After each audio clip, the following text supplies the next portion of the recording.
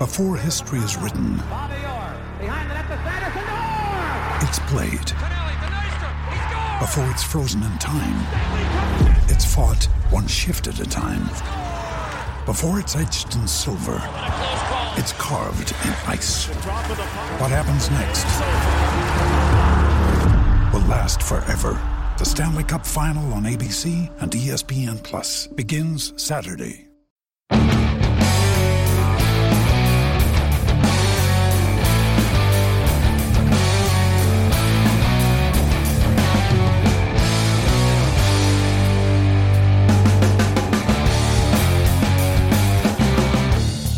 Hello everybody, good evening, welcome to the Scottish Rugby Podcast brought to you by the Scottish Rugby Blog. I am Cammy Black. We've got a packed show for you this evening. There's been some international rugby, which is always good to have a wee chat about, and we've got a special guest with us, as some of you may see, and we'll come to that in a minute. So at the moment we're live on YouTube, Facebook, Twitter and Twitch. If you're watching live, please get involved in the comments and we'll pick out the best to read out as the night goes on. I'm joined this evening. We have John Anderson. Good evening, John. Good evening. We've got Ian here. Good evening, Ian. Hello. And we've got Craig Manson as well. Good evening, Craig. Good evening. You can get in touch with us, podcast at scottishrugbyblog.co.uk on the email. You can go to the blog scottishrugbyblog.co.uk.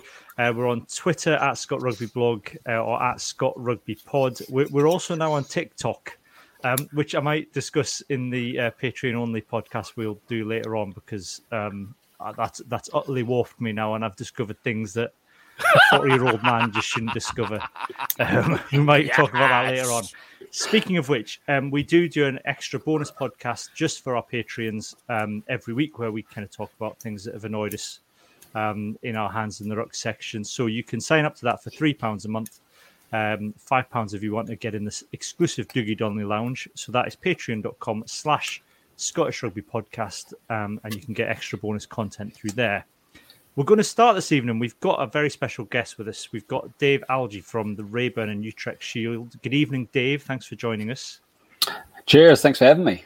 That's okay. Now, lots of you probably have seen, because the Raeburn, it's picking up a lot of steam this, Dave, on particularly on Twitter, the Raeburn and Utrecht Shield. It's a bit, I suppose, like I think on the website you describe it as a boxing belt. I think we would probably say like WWE belt. Would be more in certainly Ian's wheelhouse there. I was going to say it's like when Tyson Fury was going on about how he's the lineal champ. Yeah, because he got his title stripped even though he'd beaten Klitschko and all that. Yeah, so I'd say it's more like that. But this, Dave, just explain this to us. So this is a kind of an idea for a new kind of rugby trophy that traces the winningest team back to the very first international at Raeburn Place. Yeah. So it doesn't exist right now, though the reality or what it tracks does. So if you just take the first international match, it was in 1871 between Scotland and England. It was played at Raeburn Place, and Scotland won. So they're your champ, and which is probably quite good news to you guys. And then you trace it from there. So they got beaten the following year by England, and England took it off of them. It was named after that first game, so it's the Raeburn Shield. Utrecht Shield follows the women's game, which was 1982. First match was in Utrecht, but you trace it through all that time. The Raeburn Shield now has changed hands over 200 times, and there's some really interesting bits that you see. Where we were talking about it before we went on air. Romania held it in the mid-80s, which is unimaginable to have Romania holding a world rugby title, but they have. We should just mention the reason that Romania won it though was because they lost it to Scotland. Scotland lost it to Romania, I should say, in the 80s. We might kind of feel like having read up on Romanian rugby in the 80s, and now want to do a bonus podcast just talking about communism and rugby in the 80s in Romania. Do we need to bring it back for a stronger Romanian team? I think so. Yeah, I mean that seems to be the way to go, is to get a ruthless communist dictator who's willing to bankroll rugby by kind of giving all the flankers jobs as bodyguards in his own personal army. That seems to be the way to create hasn't worked teams. for the Russian national team as yet. So nice. Well, we'll see. So yeah, but it isn't like you said, David. So how many teams have won it in total then over that time? So you've got quite a few teams. I think it comes through to 12 now.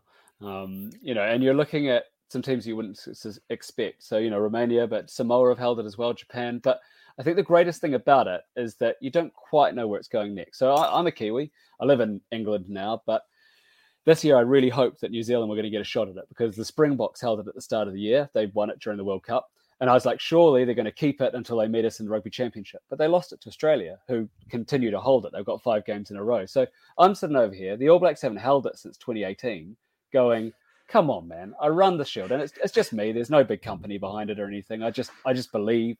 So that's the kind of fun of it. And, of course, you've got this, international prize, which doesn't need any additional fixtures. So where there's all these issues of how we're going to fit in extra games, well, there's none of that with the Raeburn and the Utrecht Shield because it just goes along with what you've got coming.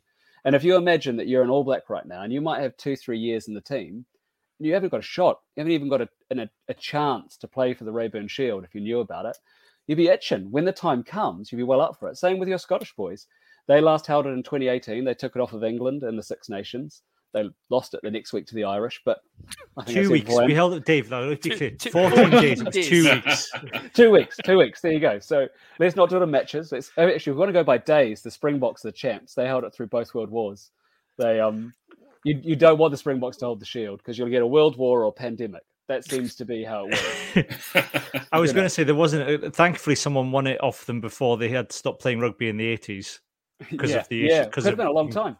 Yeah, no, absolutely. So it's that thing of you kind of as a player, if they knew about it, if they understood it, there's that excitement. I think for Kiwis, it's a bit more, they make that connect because we've got something called the Ranfurly Shield in New Zealand that's played in our provincial game. And that you have to defend only when you're away, whereas the Raeburn Shield, if you're playing, you're defending. But that connect and that excitement and that passion links in. And so all I want to do is get the fans on board. And then in the long term, World Rugby will have no choice but to recognise it. So we'll start with the fans and World Rugby can follow. And you're here tonight because obviously we're up against the holders at the weekend, Australia. John, I mean, that's quite exciting to kind of have. I think there's some kind of made up trophy that we play Australia for. I can't remember what it is. There's is it like a vase? It's like a vase we play them for. Do you know, we make up trophies for all these fixtures these days, and it's actually nice to have a concept for a made up trophy. I like the idea of having a concept to be like, all right, so that's what it's actually for, and I think fans will get on board with that much more than the usual. What was I always remember the England Autumn Internationals a few years ago, and it was the Pilter Cup or something nonsense, and it was named after a blooming insurance company, and you're like, that means nothing, and they're holding it like, "Way, we won a trophy, yay!" Chalk on, guys. Yeah. Let's get a proper cup to play for. It's the Hopton Cup. Hopton Cup, yeah, and it looks like something that you'd put your nan's ashes in. Hopton Cup. It's like a small glass thing with a lid on. Imagine if you guys win this weekend. You can legitimately say that you're at the end of a line of winners from the birth of the international game. Yeah, and legitimately. That's what's nice about it, yeah. But then we're probably going to lose it to the South Africans. I think it would be more Scottishian to lose it to Japan. Yeah. That'd be better, yeah. That'd be good. Who then don't have, and I checked this, Japan then don't have any fixtures set up post the autumn. So it could Japan could hold it till the World Cup the way things are going. Well, because Springboks didn't play after the World Cup for basically 2 years. So I was sat there twiddling my thumbs. And same with the Black Ferns who held the Utrecht Shield. So for 2 years, I was like, I don't have much content to talk about here. It's really tricky. So I've got to be honest, if it goes to the Six Nations, that would probably be quite handy for me, Yeah, it was saying on the site that the Springboks had held it for 694 days over the pandemic since the World Cup. It was like, I mean, surely, based on Ian's Tyson Fury thing, surely there's a mandatory period, and then you have to renounce your title. If you don't take the challenge.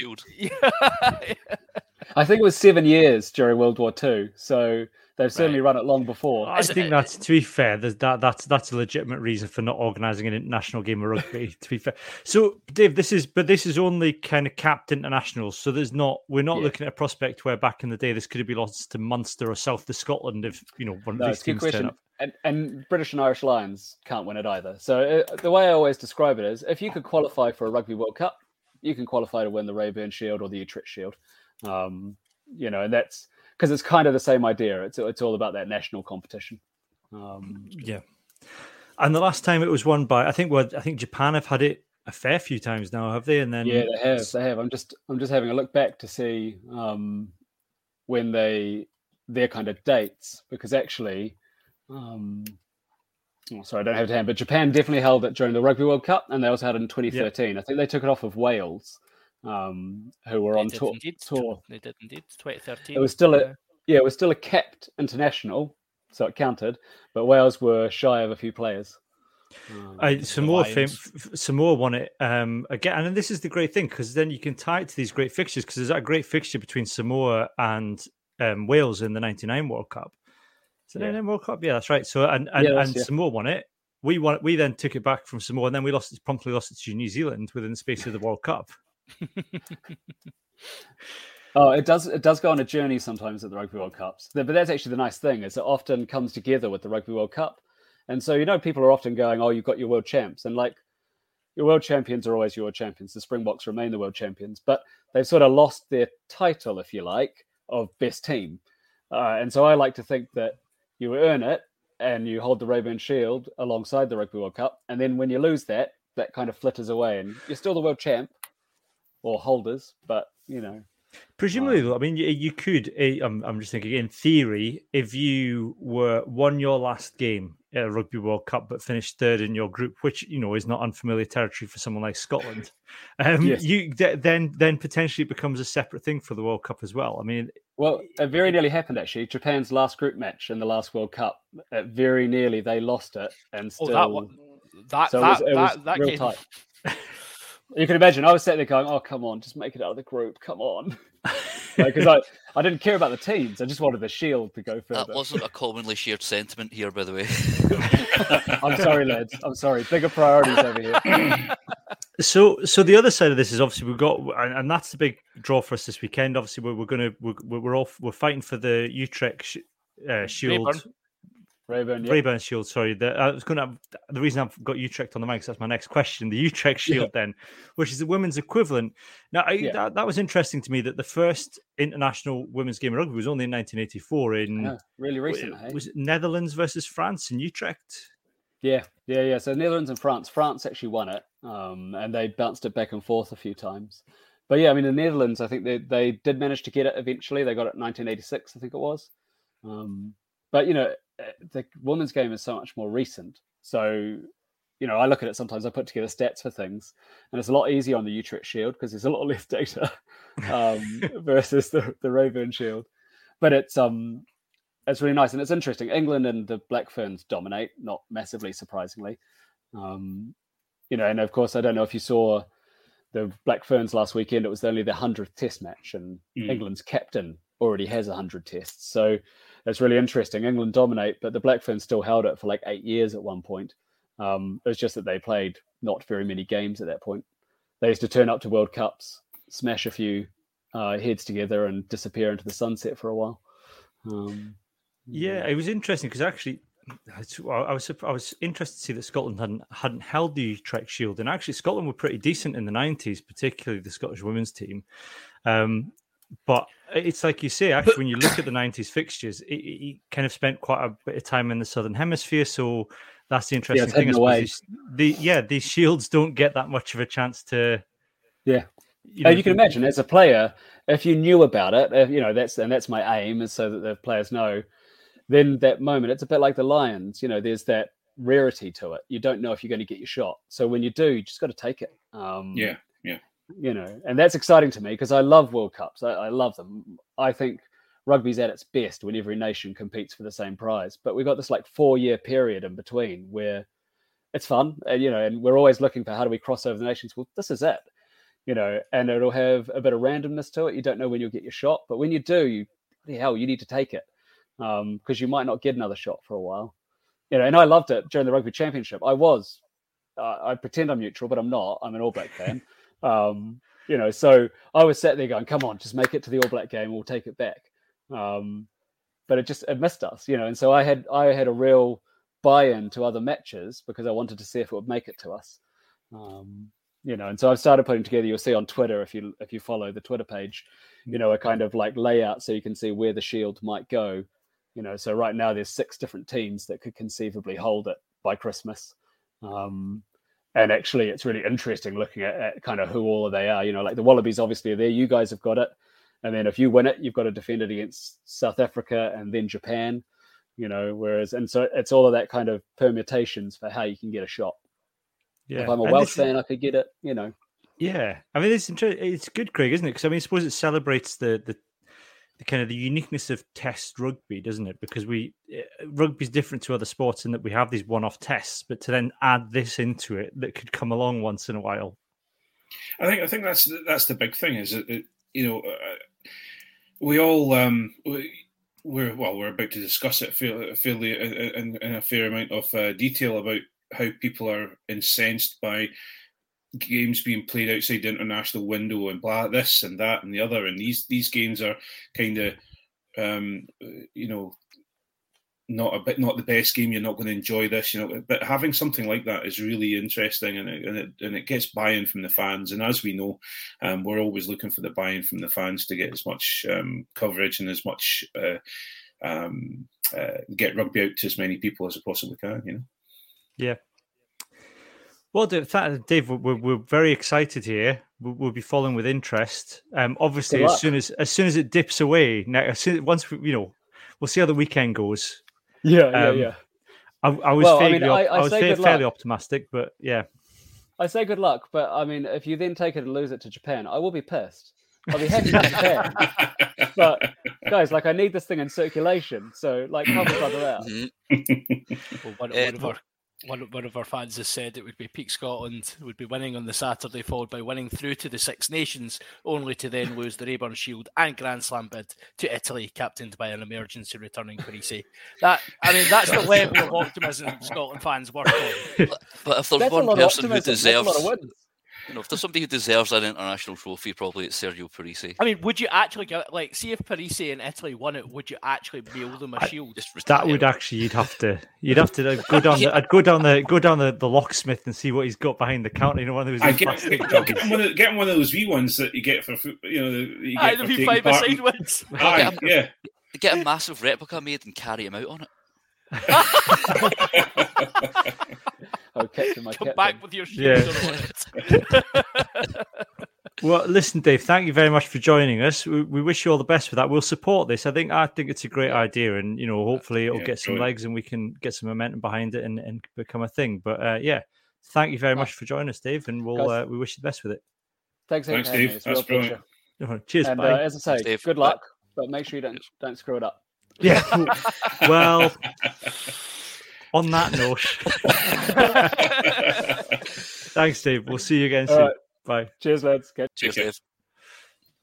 So, the Raeburn Shield then, that was interesting. That's pretty cool.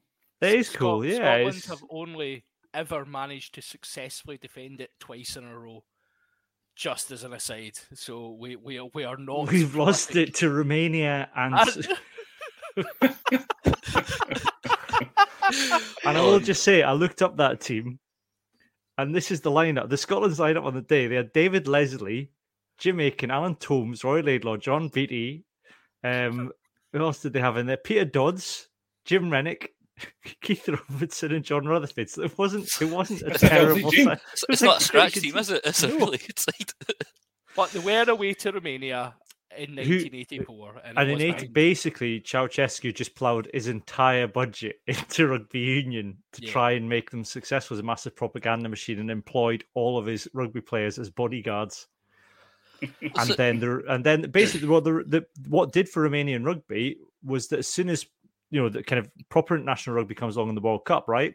That coincides with the revolution in Romania.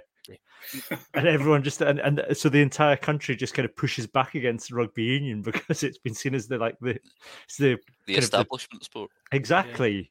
You know, one of the greatest ever flanker was shot dead in friendly fire because someone mistook him for a terrorist, even though he was the bodyguard for the president. Wow. Was it a Georgian player that got shot by somebody from the Union a couple of years ago? That was someone walked into the Georgian Rugby Union headquarters. That was just before they played us, before the World Cup, the Rugby World Cup qualifier. It was a former player, I think, on a contract issue, but yeah. But Georgia are similar, I think, because they're bankrolled by the president. They are, yes. They are. Very much so. Yeah. Anyway, I don't know. People don't like us talking politics in this podcast. Maybe they like, well, anyway. Let's talk about Scotland-Tonga. We'll do a proper preview of Australia. Scotland once the teams are out in our Only Fins podcast. Probably Friday lunchtime. We think we'll see how the teams go. We're hoping to try and get a couple of guys from an Australian rugby podcast on with us as well, so that'll be interesting. We'll come on to the players in a minute. John, I'll start with you. It was a scratch Tongan side. I mean, how much can we read into this game? It felt like a training match, if we're honest. Yes. Yeah. At times, it looked like a training match against... I mean, you would probably argue even if you were having a training match internally, some of the fitness levels of some of the Tongan players, given the lack of preparation they've had, lack of coaching they've had, I'm not criticising. I'm just saying that the level wasn't up to international rugby level. The guys breathing very heavily after 20 minutes, and the last person I've seen do that was Ross Ford over in Japan. So just gotta get a wee dig in there. There's not much we can take from it. Now, what we can take from it is there was a level of physicality involved from the Tongan side, which it's good that the Scotland boys have been exposed to that. It will certainly have jogged a few for those who maybe haven't had as much rugby this season as they could have.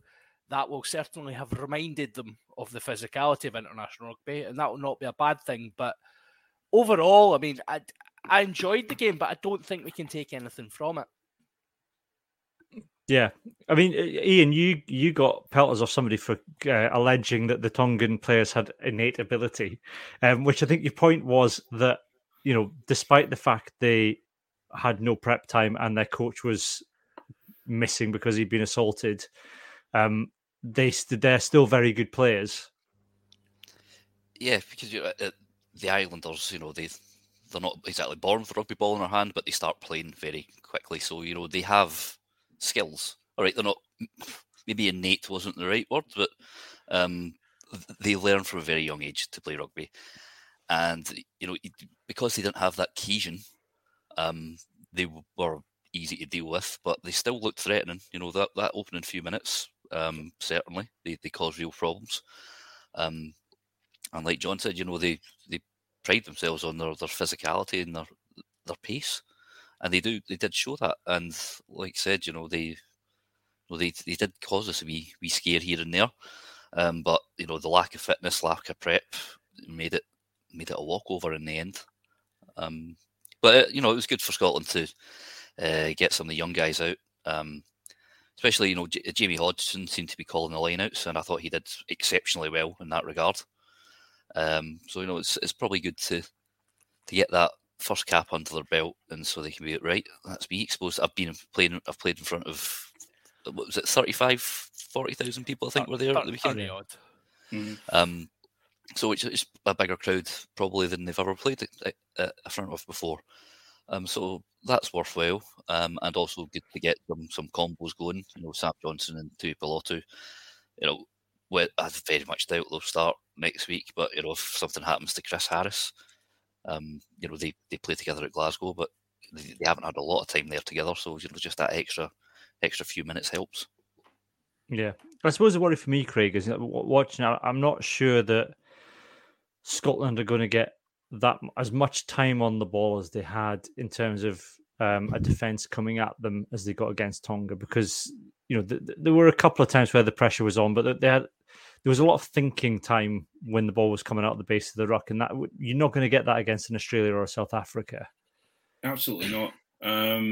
We were talking earlier, and I was posting on Twitter as well, and it just, for me, if you're looking at, we were talking about the forwards and who stood out in the forwards, and it was quite difficult to turn. Mish had a really quiet game, but then the front row had a good game, but a quiet game. Xander Ferguson was quiet as well, and it was all because, well, we didn't actually use the forwards that much because we had so much time in the backs. The backs could do what they needed to do and go through, but it looked very much. This is going to sound really against Tonga because they gave us a huge amount. They gave us a couple of scares, but you could see it almost like a training run, like a team run, and they were going through all the processes, etc.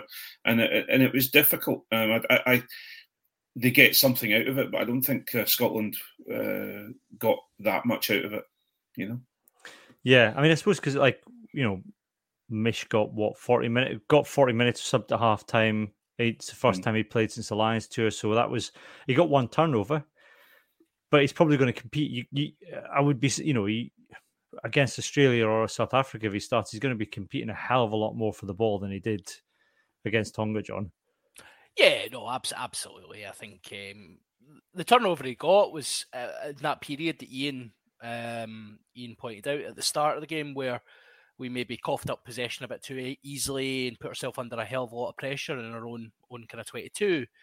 And Mish sort of just came out and was like, all right, cool, well, I'll sort this out for his boys, and got over the ball. I think like the type of physicality that Tonga were bringing at the breakdown, it wasn't technical, but it was certainly, there was a lot of brute force, and I do wonder if there was an element of, particularly as Mish is going to be key over the next few weeks, it's a case of because we know how easy it is just to twist a wee ankle in those breakdowns or just cause yourself a wee bit of harm.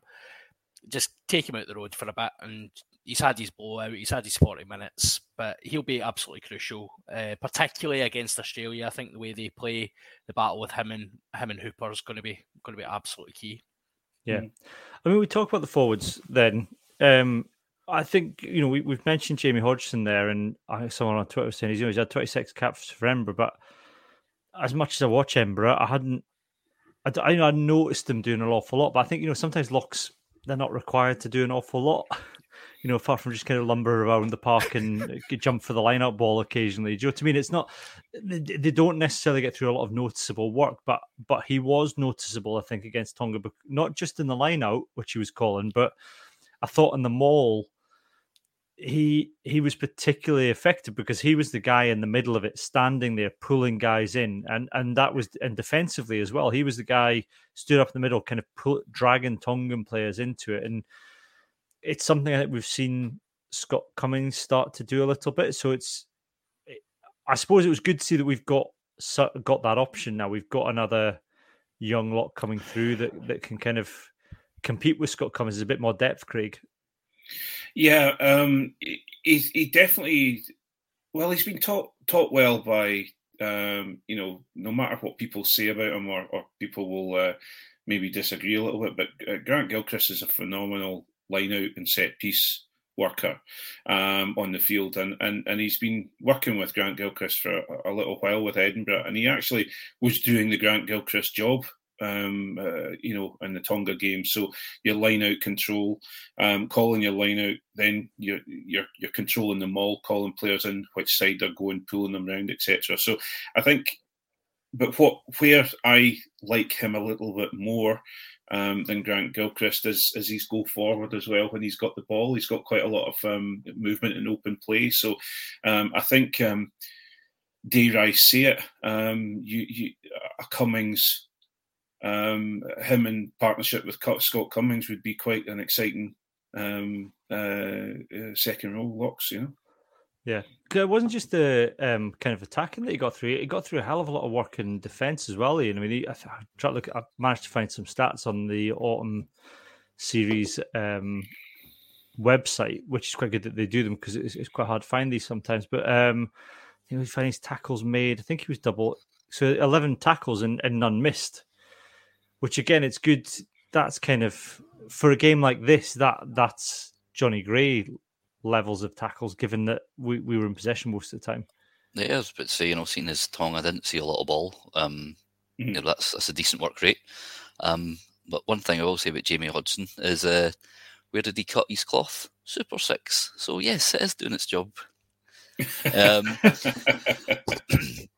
No, he certainly seems a talent, and like Jake was saying, him and Cummings, we are seeing these more mobile locks now. Your James Ryan's, and I can't mind the other Leinster boy that's come through. Ryan Baird, is that his?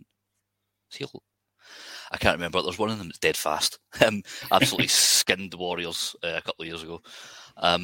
So yeah, I think there's definite potential there. He's 23 now. And, if he's learning off Grant Gilchrist and also, Ben Toulis, who I've not been the biggest fan of, but he's a damn good line-out operator. If he's learning set pieces off these guys, he's just going to get better and better. And then, if you add an athleticism to that, he could be a star in the making. But the fact that we're missing a few folk, he might end up being, he might start on Sunday, or he can certainly be cover on the bench. Yeah. Pierre Schumann, John, I think, I don't think it was beyond a doubt that he was going to be up to standard against a team like Tonga, but, he quietly got about his work, I would say. It was a quiet but effective debut, but maybe sometimes that's what you need off your debut. You don't, it's a way of easing yourself in, dipping a toe in the water of international rugby. Yeah, I mean, I think that's absolutely fair. I think sometimes we've seen, if we think back at the echelons of Scottish debuts, we've not necessarily seen that many steady, unspectacular but steady debuts. And I think, he done what he does. Scrum was pretty solid. Again, you can't really take much away from it, but he got about some work. He got his try, obviously. It was a couple of decent carries. I mean, he done everything you would expect to see from Pierre Schumann. And I think, certainly the team, Sutherland obviously being, we've not covered it yet, but Sutherland obviously is a way back to the fake Warriors to rest up, having he's got an injury. So Schumann will be first choice now, and I've got no problem with that. And I think it will do him good. He'll find his feet against three very decent sides coming up, and let's see. I think we're all confident he's international class, but proof's in the pudding. Yeah, I think you're doing him a slight disservice. I was going to interrupt you, Ian, I could see Craig's face. I remember slowly. There was one really big carry in the first half and one in the second just before he went off. Of all the forwards, except like Craig was saying, Xander was quiet. And when I was watching it back today, I was like, yeah, Xander's not really well in terms of we use him quite a lot, sort of close quarters. It seemed to be Schoeman taking the lead on that, and he made a couple of big thumping hits, and this was through big lads. So I think it was an impressive debut rather than. I'd also sorry, carry on, Ian. No, I was just going to say, it's impressive rather than just sort of quiet, certainly above average, I'd say. Yeah, I mean that's I guess that's what I'm getting. I wasn't saying that he did badly or anything. It was just it was an effective debut, I guess is what I'm saying. He did some carries, he put in some big hits. He took his try extremely well to get his body in that position.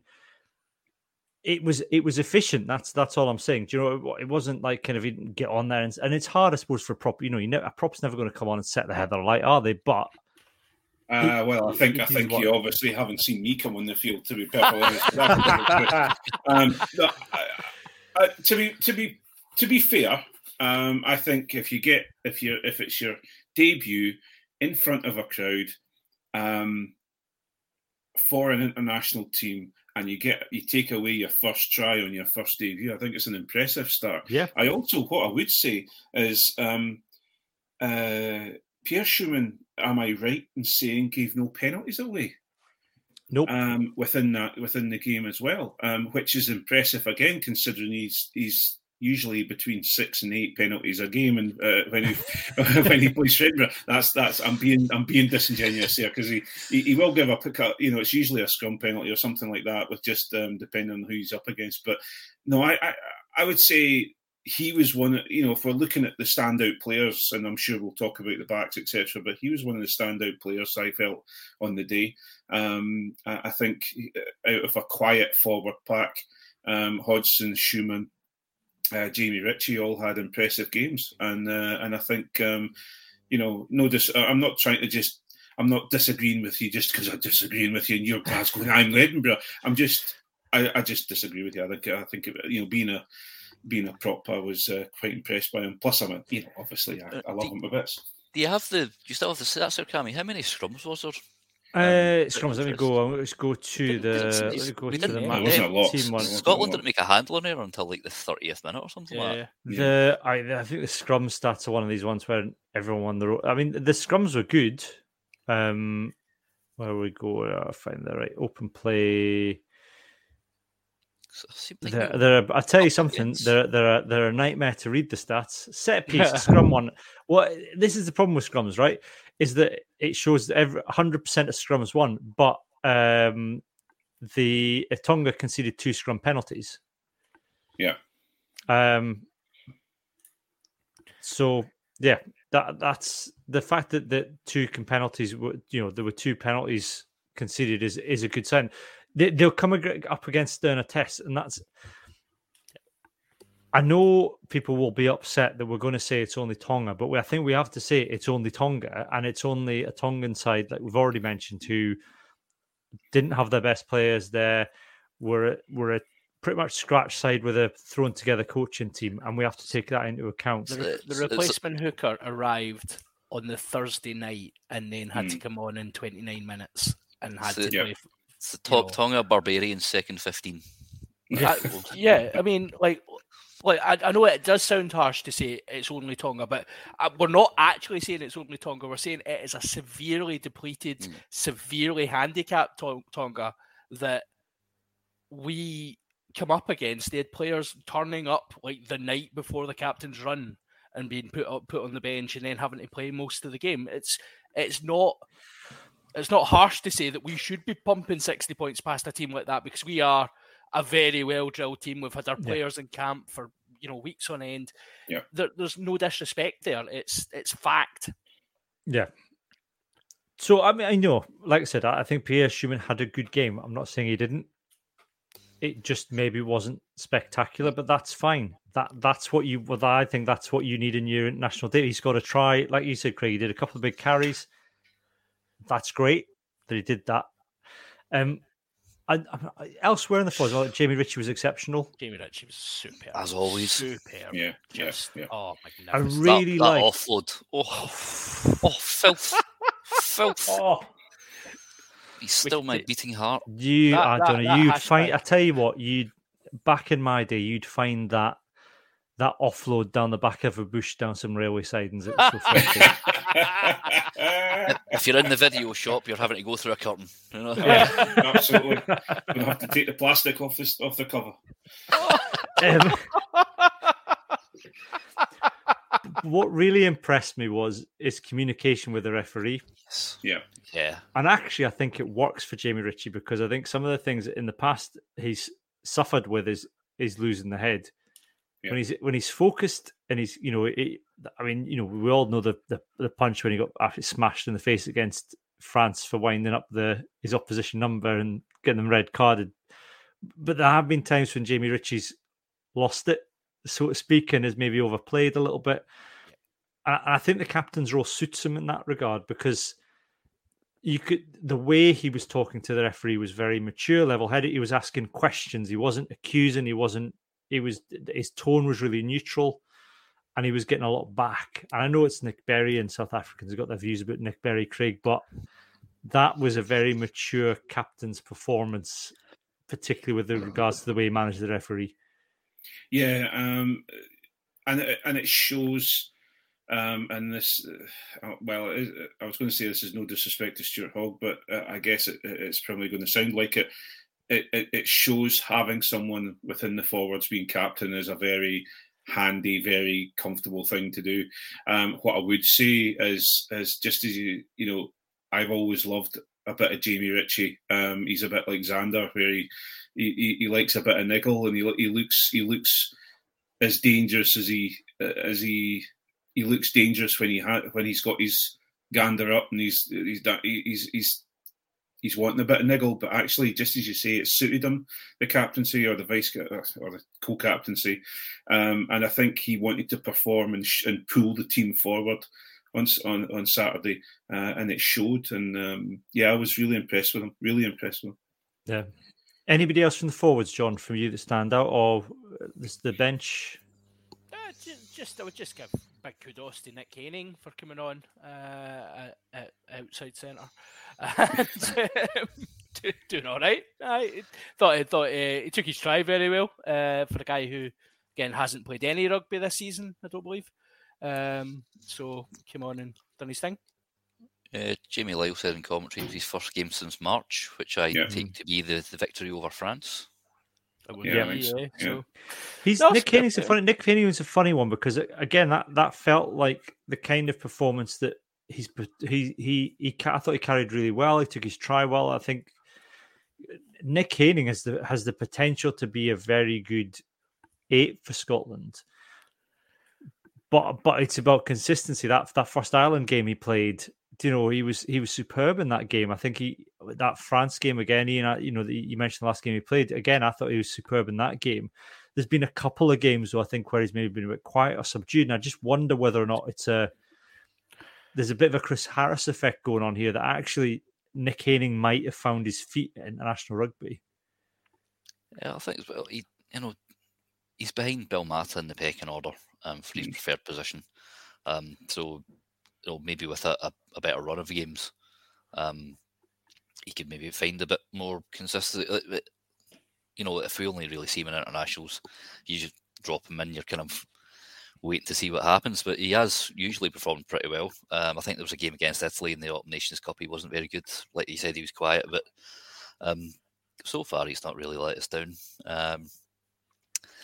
But it is about getting, if he could, not that I'd wish injury on no Mata or anything, but if he could somehow get ahead of Bill Mata, who is an incredibly good player, and show that, yes, he deserves that jersey over Matt Fagerson, it would be an interesting tussle.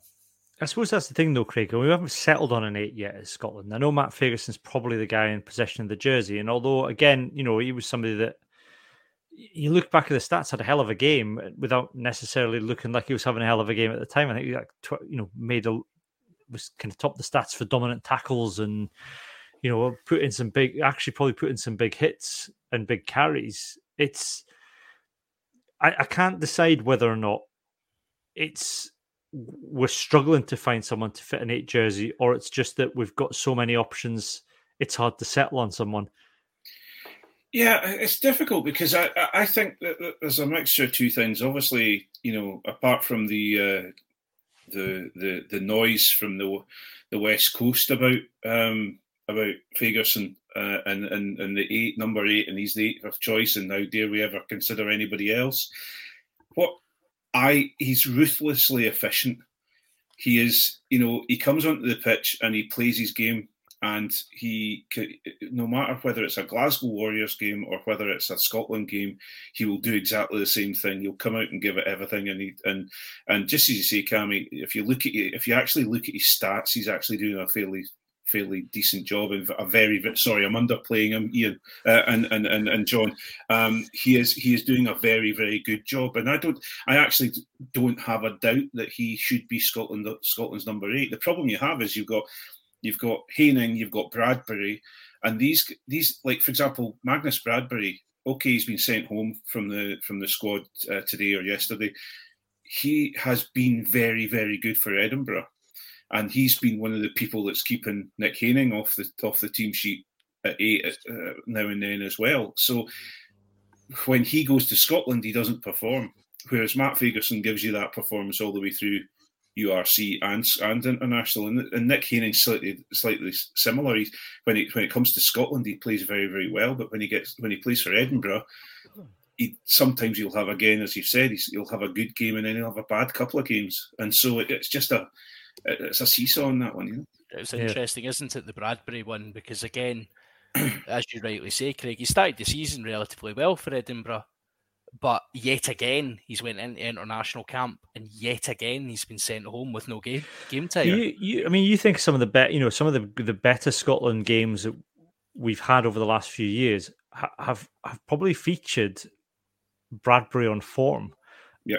And that's the problem. There's the rub of it. But Magnus Bradbury has you look at that game, the 2019 Calcutta Cup, the draw. Mm-hmm. Was it 2019? The draw. Yeah. Bradbury had an outstanding game, and that you look at that game, you say there's Scotland's number 8 for the next 10 years. But he dropped his form, then just dropped off a cliff. It's a consistency thing. All these guys. As a lot of people, like when I saw criticisms of Fagerson, we have to remember is like his first. I think the first couple of times he got capped for Scotland, he got injured within about 15 minutes. So he was never, he took a wee while to actually, play more than 20 minutes without his ankle giving him jip or something like that. But I see him week in, week out at Glasgow, but more importantly, it was when he was coming up against top-class European opposition.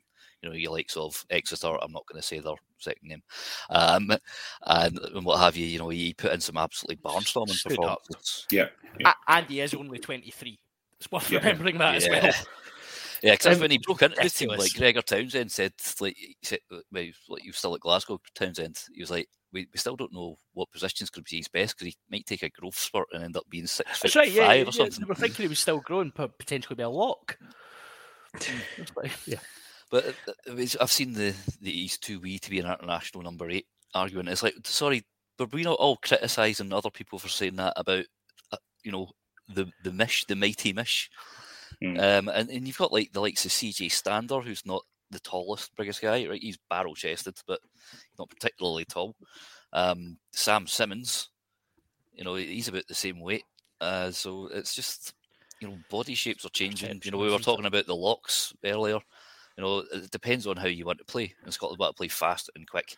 And what you'll get from Fagerson is work rate round the park. He's 6'1" though. He's 6'1" and 17 stone, right? He's a big lad. He's a big lad. That's big. That's a good size for an international. Everybody's they're all thinking that you should be like Billy Vunipola size, sort of thing. But then you look what Billy Vunipola. He gets too big, and he gets too big sometimes. Billy Vunipola. Look at the way Scotland are playing. The way they're using their 8. There's the stat about we don't score tries from 8, which is fine. We're obviously using our 8 as a defensive. Getting through work rate. We're using them as that kind of link man of just absolutely you're carry, churn, tackle. And you need a fit boy to do that. You're not going to get, like Vunipola would be 20 minutes in crying for some ice cream at that point. Sorry, I'm going. No, it's just a quick stat here. When Johnny Gray made that the 42 tackle game against Leinster? Yeah. What people don't realise, Matt Fagerson made 34, which also put him in the top 5 of tackles made in a Pro 14 match all time. That's. And then you've got the stats of Rob Harley's penalties. It's quite amazing. Yeah. So, look, let's move on. Let's move on. That's Rob Harley's job. I know. Rob Harley's job lying on the wrong side of the rock. My theory with that is that Gregor Townsend said, "Look, lads, we need to have a trial of playing with 14 players. How can we do that? We'll bring Rob Harley into the squad. We'll definitely have a time period playing with 10 minutes if Rob's. We want to run some defensive Big Bob drills. starting. Let's get Big Bob. We just see how we'll do with 14 men for a bit. The backs then, right? So, Johnny's not here, so I'm gonna have to change the rules there. I want to talk about Blair Kinghorn, right? Because it's impossible to have a nuanced discussion about Scottish fly halves anymore, apparently. Johnny's here. Just arrived. Johnny heard. This is like Candyman. Basically, I said Blair Kinghorn and Johnny McGinty arrived. That's what's happened. After me, you and I, Johnny, had a discussion about Blair Kinghorn, and I believe I haven't listened back to last week's podcast. When some of the reaction on Twitter, I thought, did I insult Blair Kinghorn's mother somehow? and not remember. I thought the same thing. And you listen back, and we said he was good. Yeah. Like, yeah, but you doubled down on Twitter, though, Johnny. That's the thing, though. It's like, I'd see the point if you have a nice nuanced discussion on the pod, and then on Twitter you just go off on one. It's That's like, not Johnny. He was provoked, right? Wait a minute, though. I'm going. Let's before anyone starts, we need balance on this podcast. We might pick this up on Patreon, but we're going to have balance in this podcast if nothing else. So, I'm going to give everybody 1 minute each of Johnny, John, and Ian to tell me what they thought of Blair Kinghorn. Craig then gets 3 minutes if he wants it. I get as long as I want because 1, I run the podcast, and 2, I really don't care either way about Glasgow Raeburn players. So, Johnny, we're going to start with you. I've got my timer out. You've got 1 minute. How did Blair Kinghorn get on at fly half? He was fine. I expected him to be fine, and he was fine. And the thing is, that I don't understand is there's no problem with being fine. Probably 35 boys of the 50 and of the 40 in the squad are fine. Fine is all right. I have no problem with it. That's why I expect him to be. I don't understand why everyone thinks he's going to be any better than fine. Fine is what he is as an international player, and that's what he was on Saturday. Right, that's fine. That was 27 seconds. Nobody gets extra time, though, because of that. I'm not passing it on. No, it doesn't carry over. John, Blair Kinghorn. Distinctly average, boring, done some decent things, done some very poor things, missed kicks at goal. Again, if Finn had kicked 3 out of 7, he would have been lynched by the fans. So, 3 out of 7, it was only Tonga. I thought he stood up quite well physically. He also got away with a very cheap shot on one of the Tongan boys. So, just a really mixed bag, but like, he's an emergency option at 10 for Scotland, and I wouldn't ever imagine he'll be anywhere beyond that anytime soon. Fine, that was under a minute. Well done, John. Ian. Right. So first of all, see he jumped out the line a wee bit for the Tongan low said props break. But his defensive qualities have been criticised, not only by me, but by Chris Patterson and all sorts as well. Other than that, I thought his restarts were exceptional. He gets so much height on the ball, it gave Kyle Steyn and Jamie Ritchie plenty to chase. His pass out to McLean was nice and accurate, but we'll talk about McLean later because oofed. His cross kick for Steyn's hat-trick try, he got a wee bit lucky with the bounce, but it was, it's a sensible kick. I thought he kicked his penalties from hand going to touch. He's got a fair length of boot on him. He did that well. He was pretty good, but he's not going to be 10. I mean, Mike Blair's only just said a couple of weeks ago that he sees him as a viable option, and that's because Edinburgh are bereft there because Jorrell Lance didn't get his sport permit last year. Am I over time yet? No, you've got 10 seconds. All right. He nearly got an upset pass, but he played well. I prefer him from further back because he can run from deep. That's I'm muting you now. Your time's up. Craig, Blair Kinghorn.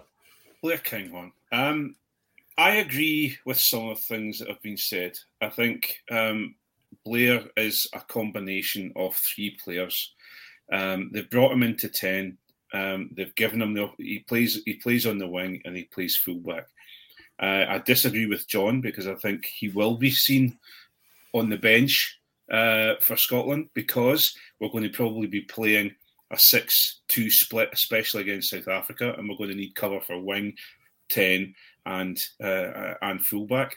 I think to turn a couple of John's points over, if Finn Russell did something naughty, it was never it's never discussed as a cheap shot. Let me think, tripped someone up while they're running through and got sent off. Also, if we were just playing Tonga, but if Finn Russell threw that pass to Rufus McLean or kicked that ball across to Kyle Steyn, there would be replays on Twitter and people would be absolutely watching it and doing something to themselves while they were watching it for regular. So on my side of things, I think yes, I agree. Blair Kinghorn has been for some time a work in progress. What I think he did on the weekend was he took control of that back line and he worked the back line, did everything that he was asked to do apart from these kicks. And I think, fair enough, his kicking was awful from the tee, but his kicking from hand and his kick from restarts was very, very good. So I think it's one of those things. He'll never be our first start 10 unless we've not got anybody, we've not got Finn Russell and we've not got Adam Hastings. But on my side of things, I think he did it a lot better than many other West Coast fans would probably say he is. I think he's a great Edinburgh player and we're really happy to have him. That's fine. You've got a minute left, Craig. Are you happy with that? I've got a minute left. I'm happy with that. I don't disagree with a lot of things that have been said. I think there's been a lot of people have been stating the fact that it was just Tonga, and I've just stated it when it comes to when we started talking about Tonga. But everyone's going nuts about Kyle Steyn, and look at Kyle Steyn. Isn't he phenomenal? Yeah, but it's just Tonga, and it was a really, really, really low side of Tonga who'd scraped. If you're walking down Princess Street in a Tonga jersey, you'd probably be starting on the weekend. So, we can't be quick to judge on that game. Yeah, that's fine. Right, my tuppence worth. It was fine. I thought the problem is, and I've always thought, is that Blair Kinghorn shows immense promise, and it's accuracy and mentality. And if they can find a way of sorting that out with him, particularly his decision making, he could be very good. He could even be exceptional because he has all the skills. I don't doubt he's got the skills. He can pass off both hands. I think some of his decision making, some of his defensive work needs things, but it's all fixable. It's just whether or not he's teachable in those things, if that makes sense. Because some of the, he threw too many missed passes that gave the Tongan defence too much time to come up, and there was a couple of hospital passes where the guys he was passing to got absolutely smashed because the defence had too much time to come up. When Ross Thompson came on, and now this is what we don't know. I don't know whether Ross Thompson's just given different instructions, because you can never tell. We don't know what's said at the coach, but Ross Thompson was passing to the man outside or inside of him much more rather than going for the long missed passes. Now, whether that's been an instruction from the coaches to do that, or whether or not that Ross Thompson's just not trying to overplay it and throw the missed pass all the time, I don't know. But I thought sometimes Blair Kinghorn maybe left his other backs exposed a little bit. But these are all, none of this is the kind of, the fumbling, the kind of coming out of the defensive line. None of it is a kind of a fundamental lack of skills.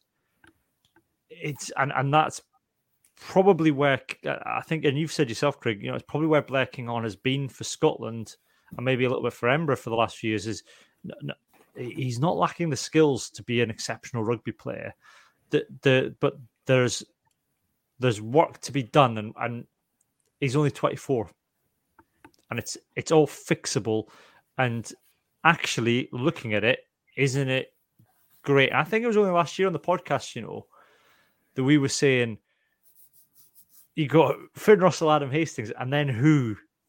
Jaco van der Walt, who can come in, and but he had to be babysat through that entire Ireland match by Stuart Hogg. And there's no getting away from that. So it was a year ago we're talking about there's nobody below Adam Hastings, who and we're in real trouble. We're basically looking at Stuart Hogg or nobody if that happens. And now we're in a position where actually you go, for me, it's Finn Russell, Adam Hastings, and then either Blair Kinghorn or Ross Thompson. And looking at what happened at the weekend, I can kind of understand why Blair Kinghorn started, because, as you say, Craig, you're not going to put Ross Thompson on the bench against Australia and South Africa, but Blair Kinghorn has caps. He's got international caps. He's got experience, so he makes the bench, and he's played 10 now, and so he offers decent cover. Yeah, I totally agree with you. I think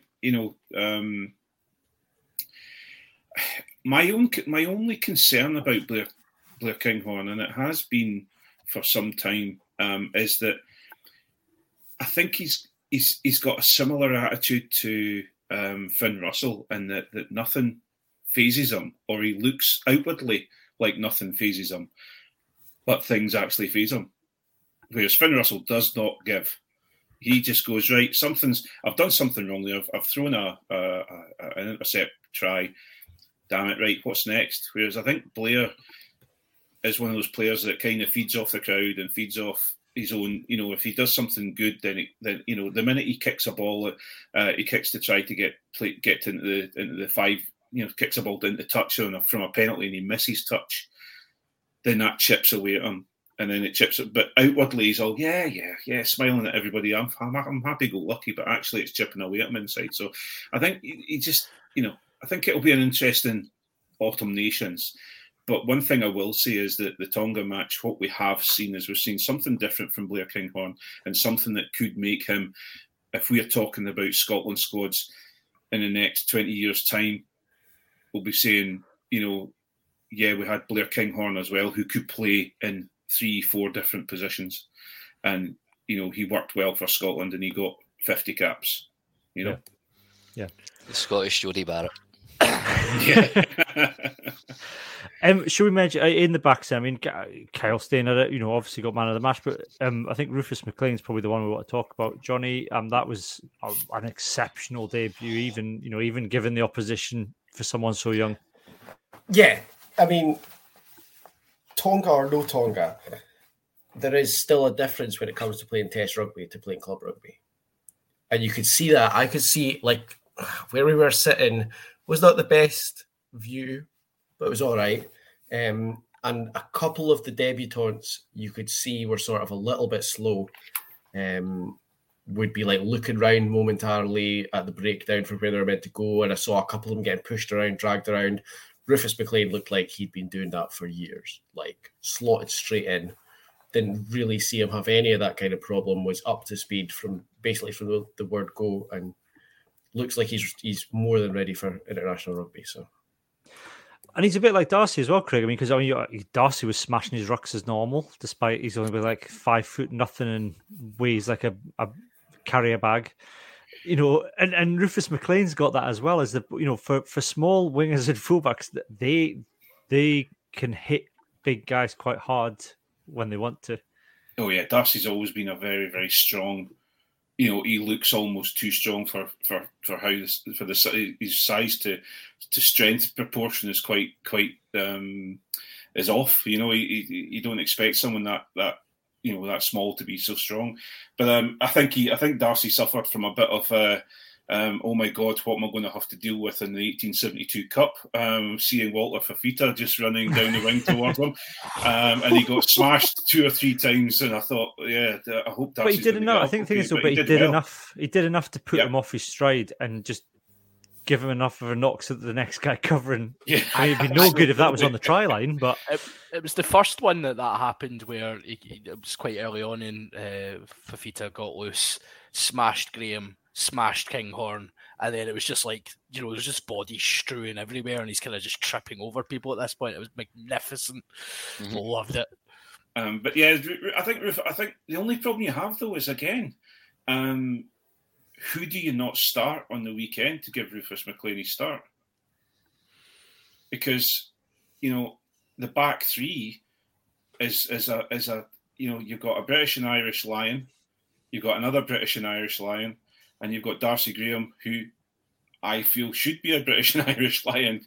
So it's I would say you're probably going to see Van der Merwe, you're going to see Hogg, and you're going to see Darcy Graham starting. So has he done enough to move one of them off the wing? I think he comes back in for Japan. Yeah. Oh yeah. But I think you're right. I think, I actually struggle, John. I would say I would struggle to see Kyle Steyn making the squad at the weekend. I was going to jump in. So I respected Craig's 3 minutes with the talking baton when he was making his riposte to us, and I respected that completely. I am certainly not one of these people who's been sitting saying Kyle Steyn is now the greatest thing in the world ever. He scored 4 tries against a scratch side. Brilliant, right? Cool. He got the beers in afterwards. That's excellent. Well done to him. I think he didn't let anyone down. He done what he does well. His kick chase was good, but is he as good as Darcy Graham? Is he as good as Duhan? No, he's absolutely not. He's another option in the back three if we happen to get a few injuries, but he's certainly not, the new world class winger that we've been crying out for. I think McLean, actually, for me, it's interesting because McLean, despite the fact he didn't score 4 tries, I thought McLean was much more interesting than Stanley. Certainly, on hand particularly. Oh, he was just every time he gets the ball, you're waiting for that step, and it's the second try he scored. Honestly, you could watch. I mean, I'll be honest. I have sat and watched it for like consecutive periods of time, just over and over, and it is dirty. But agreed, you don't throw guys necessarily into these, fixtures against Australia, fixtures against South Africa. I think there's no doubt McLean could cope with it, but I don't think he will be called on to do it. I think he'll be back for Japan, and that's fine. I think on the positive side, we've went from just a couple of years ago suggesting that we had Tommy Seymour coming to the end of his career. We had, we didn't have Duhan. With Darcy Graham kind of breaking through at that point. Kinghorn was being used on the wing. We had Maitland kind of coming to the end of, his career as well a wee bit. We were quite short in back three options. And now we're probably, a bit better stacked. We're certainly not well stacked, but we're a bit better stacked. Yeah. And another person who can play back three but was released from the squad, Cole Forbes. Yeah. One thing with Stain can play 13 as well. I remember I actually said I wanted him at 13 at Warriors, probably because I didn't like the other options more than anything. Didn't like Nick. Yeah, pretty much. But Rufus McLean, I mean, even from that first try, see just that ridiculous pace. I mean, it is just the acceleration, and for the step, you can see it's like he's got kangaroo feet. He just bounces off. And there's no when he turns to change direction, there's like no deceleration. No, he was getting faster as he was going. He is just raw pace. I remember a couple of years ago, somebody on the Scottish Rugby Forum, they'd said they know somebody in Scottish rugby camp. They're like, guess who the fastest player in the camp is? And they said it was Kinghorn. He was slightly faster than Hogg. I think it was over 60 metres. Yep. If Rufus McLean isn't the fastest guy in that squad now, I will be absolutely amazed, because not even just these 2 tries. The one for Staines' hat-trick, when we had penalty advantage our own line, and he just zoomed in the left wing. Yeah. Darcy took it on. Kinghorn did that clever kick, cross kick. I mean, you cannot defend pace like that. No, that's one thing that scares the hell out of people, is just searing raw pace. And he has that in abundance. Obviously, I'm a big Duhan fan because he has maybe not quite that much pace, but it's not a lot less, and just incredible brute strength. So yeah, he can't drop Duhan. But McLean is certainly an interesting one to watch. There's a question here from Martin Bell says, does this mean that Maitland has played his last test? I think so. Almost certainly. Yeah. Unless it's break glass in case of emergency. I think if we go 6-2 on Saturday, that it's Kinghorn that makes the bench, and if we go 5-3, it might well be Stain instead of Kinghorn. I see Stain and Hastings if it was a 5-3, and Kinghorn if it's a 6-2. Yeah. Just purely because, like Ian says, Stain is a solid 13 as well. So he's an option for centre or back three if we've got a 10 on the bench. If we don't, then Kinghorn's got to do sort of 10, 11, 14, 15. I think we'll go 5-3 on Saturday. I think against South Africa we might go 6-2, but I think we'll go 5-3. Yeah, we'll be 6-2 against South Africa, but I do agree with you on that one that we could probably see 5-3. What I will say, and I will say in levels of balance, I wasn't necessarily saying that Stain was rubbish on the weekend. Anyone that can score 4 international tries on coming back from some horrendous injuries, you got to remember that Kyle Stain got his debut 2 years ago, 2.5 years ago. So to come back and do something like he did, he's done a fantastic job, and I certainly, just as we've just discussed, if we're sitting there if we don't have what I would see are our first choice back three, he has got a very, very good chance to win. But I agree with Johnny. Bring him at the centre. The times that I've seen Nick Grigg in a Scotland shirt, I would probably prefer to see Kyle Stein. Speaking of centres, very briefly, Nick Grigg in a Glasgow shirt, I prefer. very briefly before we go this week for our non-Patreon listeners. Speaking of centres, Sione Tuipulotu, I thought had a good game. I thought kind of seemed to have slipped below the radar, and he was involved a lot with the setup for the tries. He almost got a turnover. I thought he carried well. I think. I'm not all of a sudden decreeing that he's going to be the next 13 for Scotland, because I don't think he's there yet, but he's certainly up to standard, Ian. Yeah, he looks a hell of a prospect. He can play wing as well. Strong, fast. But we haven't seen a great deal of him. But obviously, Townsend must rate him highly if he brings him in that quickly. But no, he was very solid. He does look like a player. He looks a baller, as we say. But the thing we are now having these options at club level and international level. I mean, the recruitment over the summer for Glasgow, I think, has been excellent. And we still see Josh Mackay coming in, who by all accounts looks like an incredible player. So exciting things ahead, hopefully. You could sell tickets alone for the Josh Mackay Rufus McLean race. and get a cheetah involved as well. That's why they've got a running track round Scotland. They're going to get cheetah like they did with Brian Habana that time. We're up in Brazil. What's the fastest animal you got? It was a wee shame for Habana as well, because obviously it's like, racing a cheetah, and then in the 2007 World Cup he gets absolutely smoked by the USA winger, absolutely put out to pasture. Sit down, son, you ain't no cheetah. It was absolutely spectacular. Yeah. Anyway, on that note, we're going to say goodbye to our. Ian has a point of order. One last little bit of news.